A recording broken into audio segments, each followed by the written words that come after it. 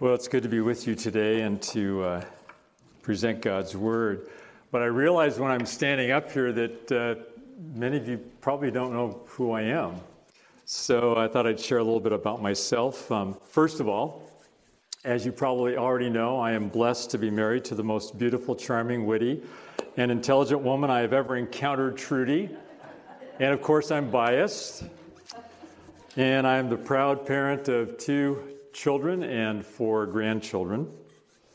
We purchased Luke and Sandy Vandeveg's home just south of the church here, a few miles away.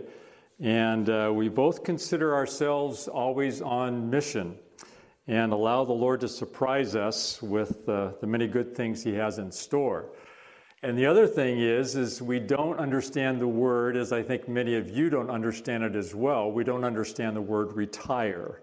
So we find that God, oftentimes, He retreads us for other ministries along the way. I grew up on Bainbridge Island, primarily, and was a close neighbor. This is an interesting factoid. I was a close neighbor of John Worthington, one of the 6 sons of the Worthingtons, William Jenner and Grace Amelia Legg, here in Quilcene. So it's a rather small world. For 35 years, I was pastoring churches from Bellevue, Washington, first at First Presbyterian in Bellevue, and then all the way over on the other side of on the East Coast at Hackensack, New Jersey. And I pastored in both Presbyterian churches and in Christian Reformed churches. And then in addition, I was asked to come and serve in the Netherlands for 3 years to coach and to come alongside pastors there, as well as lead a church in the heart of Amsterdam. So that was really a great experience for Trudy and me because she actually grew up in the Netherlands. So it just kind of, well, there's no such thing as coincidence, but it just happened that way. So that was a marvelous experience for us. My career path, though, has been in several different directions. I've owned and operated a landscape management business on the east side in Bellevue and in the Medina area. And with Trudy, my soulmate, we owned and operated an international Montessori training school. We were the first ones to put it online. And she was always the brains behind that. I was just doing the grunt work alongside of her, so I followed her lead in doing that. So the Lord's just taken us down multiple various paths, and He's blessed us along the way. Presently, I still stay active, life coaching and offering spiritual guidance to men. And I usually take about 5 or 6 men at a time, and we just kind of walk through some things that have to do with spiritual direction. So I still do that. And last but not least, Trudy and I love the Quilcene Food Bank. Every Wednesday, we make the route out to Coyle, and that's kind of like our second home out there in Coyle. We love the people out there, and it's just a marvelous experience for us to be out there every Wednesday with them. Well, today we're going to be looking at 2 texts. We're going to be looking at Isaiah 60, 1 through 6, and we're also going to look at Matthew 5, 14 through 16. The first, of course, is from the prophet Isaiah, and the second is in Matthew 5, where Jesus tells His followers about kingdom life. But first, Isaiah. In his prophecy, he brings God's message to the people of Israel in 2 parts. The first 39 chapters is primarily a judgment for their sins. And because of this, they are carried off into exile, first by the Assyrians and then by the Babylonians. Then in chapters 40 through 66, it's a rather large book, Isaiah offers them a message of hope.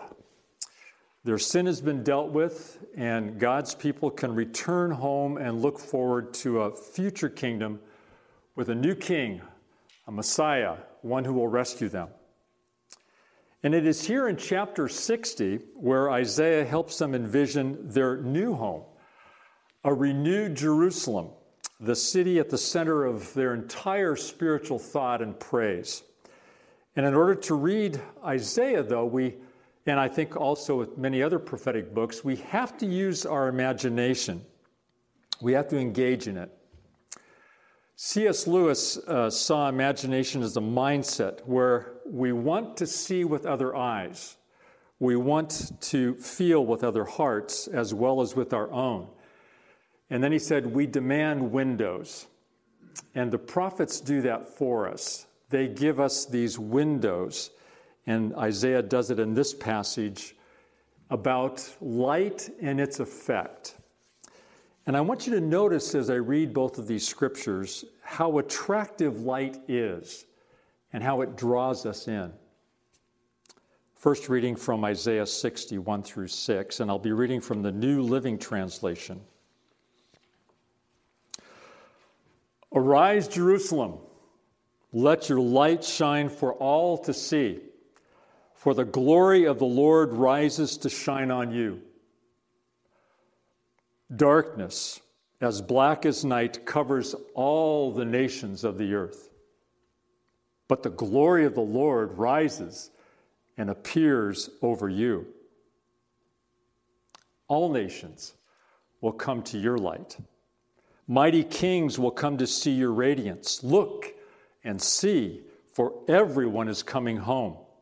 Your sons are coming from distant lands. Your little daughters will be carried back home.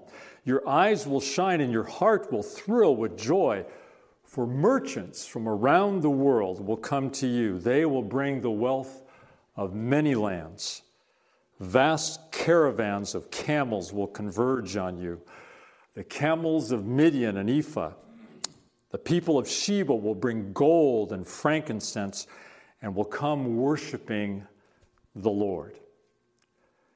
And now reading from Matthew 5, verses 14 through 16 of Jesus telling his followers about the kingdom and what it looks like, but about who they really are in the kingdom. Matthew 5, 14 through 16. You are the light of the world, like a city on a hill that cannot be hidden. No one lights a lamp and then puts it under a basket. Instead, a lamp is placed on a stand where it gives light to everyone in the house. In the same way, let your good deeds shine out for all to see, that everyone will praise your heavenly Father. Let us pray. Lord God, creator of all things, may my words be faithful to you. And if they are, may they sink deep into our hearts and draw us towards your holiness and help us to be expressions of your redeeming love and your redeeming light. For we ask this in Jesus' name. Amen. Isaiah, in his opening verse, he speaks of light shining for all to see. And then what he does is very interesting. He puts light in contrast to darkness, which is really one of the best ways that you can pull out the brilliance of light. But unless you're playing a game of hide and seek or blind man's bluff where you have to cover your eyes, or you're looking up at the stars on a moonless night, darkness is not necessarily our best friend. I don't like getting up in the middle of the night, stumbling around in a pitch black room, trying to get to the bathroom, only to bang up my knee or ram my head into a half-open door. But it does happen. Several times, Trudy and I have cycled a Rails to Trails path to the summit of Snoqualmie Pass.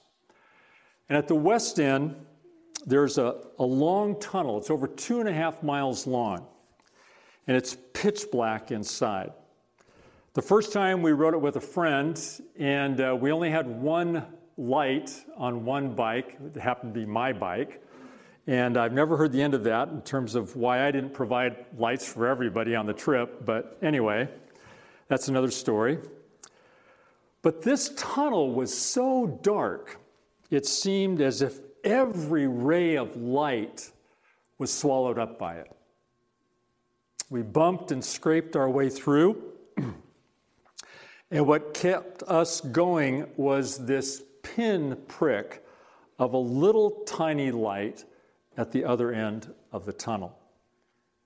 A bit bruised and battered, we came out the other end, and as you can probably guess, we were immediately immersed in this warmth of a clear, sunny day.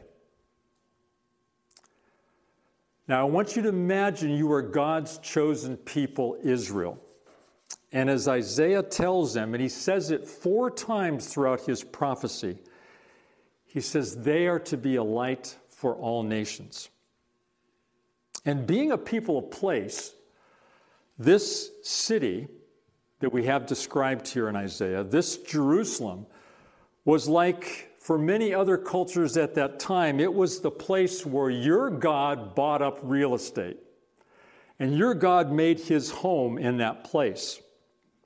And God, your God, invited you into his home for the singing and the ceremony, the rituals and the festivals that refreshed and renewed not only you, your family, your tribe, but also your nation.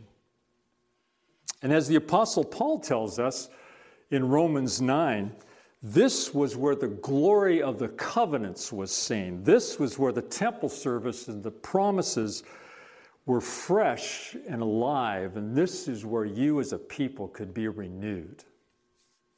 This city, this place, these people were to be a beacon on a hill, your light, God's light to the world. Yet, it had been stripped away from you. You were carried off into exile for 70 years. Never to experience the tastes, the smells, the sounds, and the life of this place. You have been living in a dark tunnel for almost 2 generations. But now, Isaiah says, here you are coming back out of exile from Babylon, and the prophet Isaiah speaks of your light shining for all to see. Yet all you see when you approach this city is one in ruins. It's ripped apart. There is no fortified wall or temple where you celebrate God's presence. It's all torn down, gone, destroyed. And as a returning Israelite, your imagination must kick in. Because the prophet says there is to be light in this city once again, and it is to radiate out. It will attract nations, and it will be changed by, and you will be changed by it, and other people will change by it, and they will worship your God. And there is more. God's people will be overcome with joy. They will see business and commerce and wealth come streaming in to rebuild and renew them in this place. Read the entire chapter and you will discover throughout that God's people are again and again going to see this light unfold. All nations will come to serve them. Jerusalem will be great again. But historically, this never happens. Later, the city walls and temple, of course, are rebuilt under the ministries of Ezra and Nehemiah. But never in the history of Israel does anything come close to what the prophet says here. Just the opposite. Besides a few scant years of independence that were often called into question, and that happened a couple of 100 years later, Israel, God's people, will be occupied and ruled over first by the Persians, then the Greeks, then the Syrians, and finally, during our Lord's time here on earth, Rome.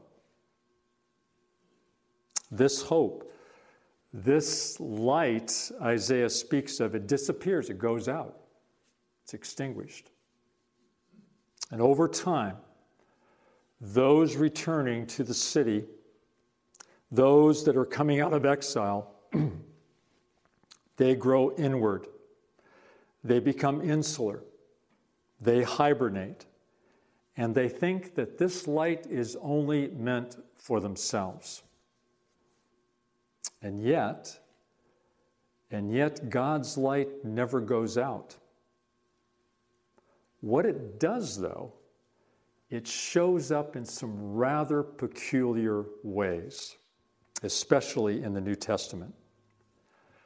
Take, for instance, Matthew's Gospel earlier in chapter 2. We're all familiar with the story of the Magi. Now look at it this way from a Jewish perspective. These are pagan astrologers who showed up after the long trek west from what we think is modern-day Iraq. So they've come a long way. They travel on the hunch that by following a light in the sky at the other end of their journey, they will find a king to worship. Matthew's readers would be appalled and wondering, how do these pagans show up in what's supposed to be a Jewish story? But they do. And where does this star take them? But to a little boy in a little village, there with his mother. This is the king they are to worship? It's a rather strange light. The little boy grows up. People from all walks of life will follow him, and he will be, as John chapter 8 tells us, the light of the world. What happened, though, to that city, Jerusalem, set on a hill? And it gets even more questionable. In his gospel, John says that those who trust in Jesus, they will be children of light. And as if that is not enough, just as we read in Matthew, Jesus, sitting on a hillside, tells his followers they are to be like a city set on a hill. For we are, says Jesus, we are the light of the world, so that the world would see what we do and would praise our Heavenly Father. I don't know about you, but this requires a lot of imagination on my part. For them back then to see themselves, and for us today as we follow Jesus, to see ourselves as lights of the world, as brilliant as what Isaiah was talking about in chapter 60. And we could use some light right now in our world, couldn't we? Yeah. It's that time of the year when light seems in short supply. You've probably heard of the condition SAD, seasonal affective disorder. I'm not a healthcare professional, but the symptoms are reduced energy, loss of concentration, trouble sleeping, sadness, and depression. They say medically you probably have a vitamin D deficiency, but you must stay active. You must get out. You must be one who gets more light. And at times, I think as followers of Jesus, I think we face our own version of SAD. I call it spiritual affective disorder. Perhaps we think our light, Christ's light within us, it isn't burning so bright. We're feeling rather dull and dim, or we may say to ourselves, what light, what hope might I offer a world that is so drastically in need? And it is in need. And it is dark. Ukraine, Israel, Gaza, Syria, South Sudan, and Yemen, to just name a few. The social and cultural polarization in our own country with competing ideas and ideologies, the haves and the have-nots, the rich and the poor, the powerful and the weak, not to mention things like the mental health crisis and the drug crisis we face today. And sometimes we just are tempted to hunker down and silo ourselves off in our own little like-minded tribe, thinking everyone else is the problem, and we're only making the darkness greater. And now is the time for our light to shine. We must remind each other about the little ways in the small corners of our world that we are the light of the world. We can speak into situations, and we can be that light. A couple of months ago, I was getting a cup of coffee at one of the only two places you can here in Quilcing. I think with Village Store and I think now Catkin. Well, you can also at Quillbilly. That's true, there's three. And I was there sipping coffee, and I got into a conversation with a young woman, a young mother, who told me how distraught she was over the world that we're living in right now. And she was wondering what kind of a place her daughter would grow up in where violence and hatred and division are common. And even though she felt helpless, she was grasping for hope. She just wanted some rays of light. I tried to encourage her, but wasn't sure it helped until we started to have a conversation about how we, in this little town that we live in, we can have those talks with each other. And whether we're like-minded or not, we can begin to talk about some of the darkness that we face and figure out ways to offer some hope right here in Quilcing. Well, we talked a bit more and ended the conversation, went our separate ways, and it was just a couple of weeks ago that I ran into her again. She had not only had several conversations with other people, but she was offering her light to others. She was offering herself by helping a young couple move back into this town when she had very few resources herself. I don't know if she follows Jesus, but she is piercing the darkness with light. It reminded me of the author Robert Louis Stevenson. As a boy, he was looking out the window, watching a workman go up and down and lighting the gas lamps in the evening. And when asked what he was watching, he says, "I see a man poking holes in the darkness." That's us, poking holes in the darkness. You may think your light is insignificant, but it's not. As a follower of Jesus, you, says Jesus, are the light of the world.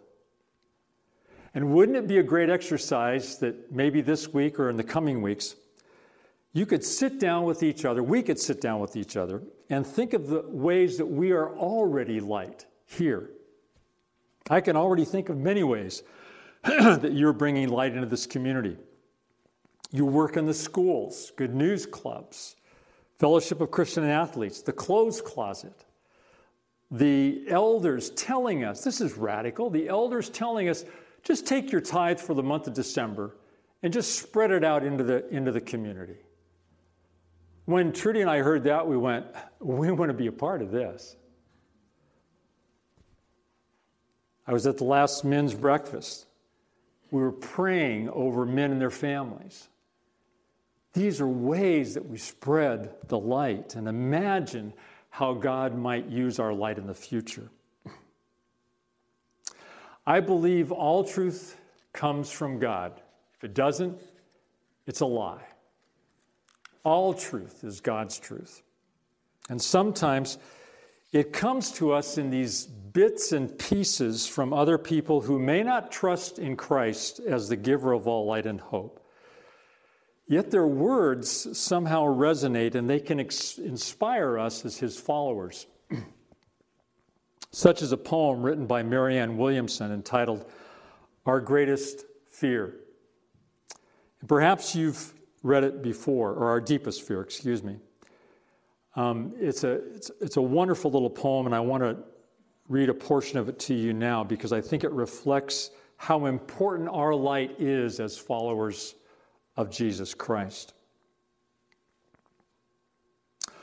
Our deepest fear is not that we are inadequate. Our deepest fear is that we are powerful beyond measure. It is our light, not our darkness, that most frightens us. We ask ourselves, who am I to be brilliant, gorgeous, talented, fabulous? Actually, who are you not to be? You are a child of God. Your playing small does not serve the world. There's nothing enlightened about shrinking so that other people won't feel insecure around you. We are all meant to shine, as children do. We were born to make manifest the glory of God that is within us. Sisters and brothers, we are light because we follow the one true light. We are light, not because of who we are, but because of the one who gave us his light. And may I be so bold to say that, like the Magi, we may go places that we will never imagine or think that God would take us. And they may be strange and they may be outlandish, and God may even surprise us that we can follow a light and be that light.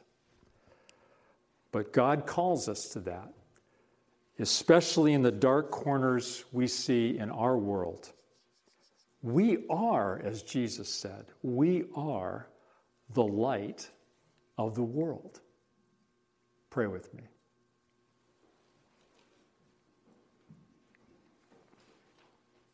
God of heaven and earth, help us be lights who are never perfect, yet continually being refined by the light of your love, your grace, and your truth.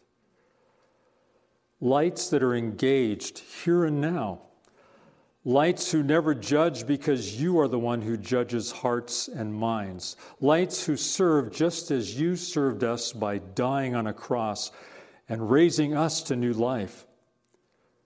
For we long for the day when our light will give way to your light of a new world to come. For we ask this in the blessed name of our Lord and Savior, Jesus Christ, and all God's people said, Amen.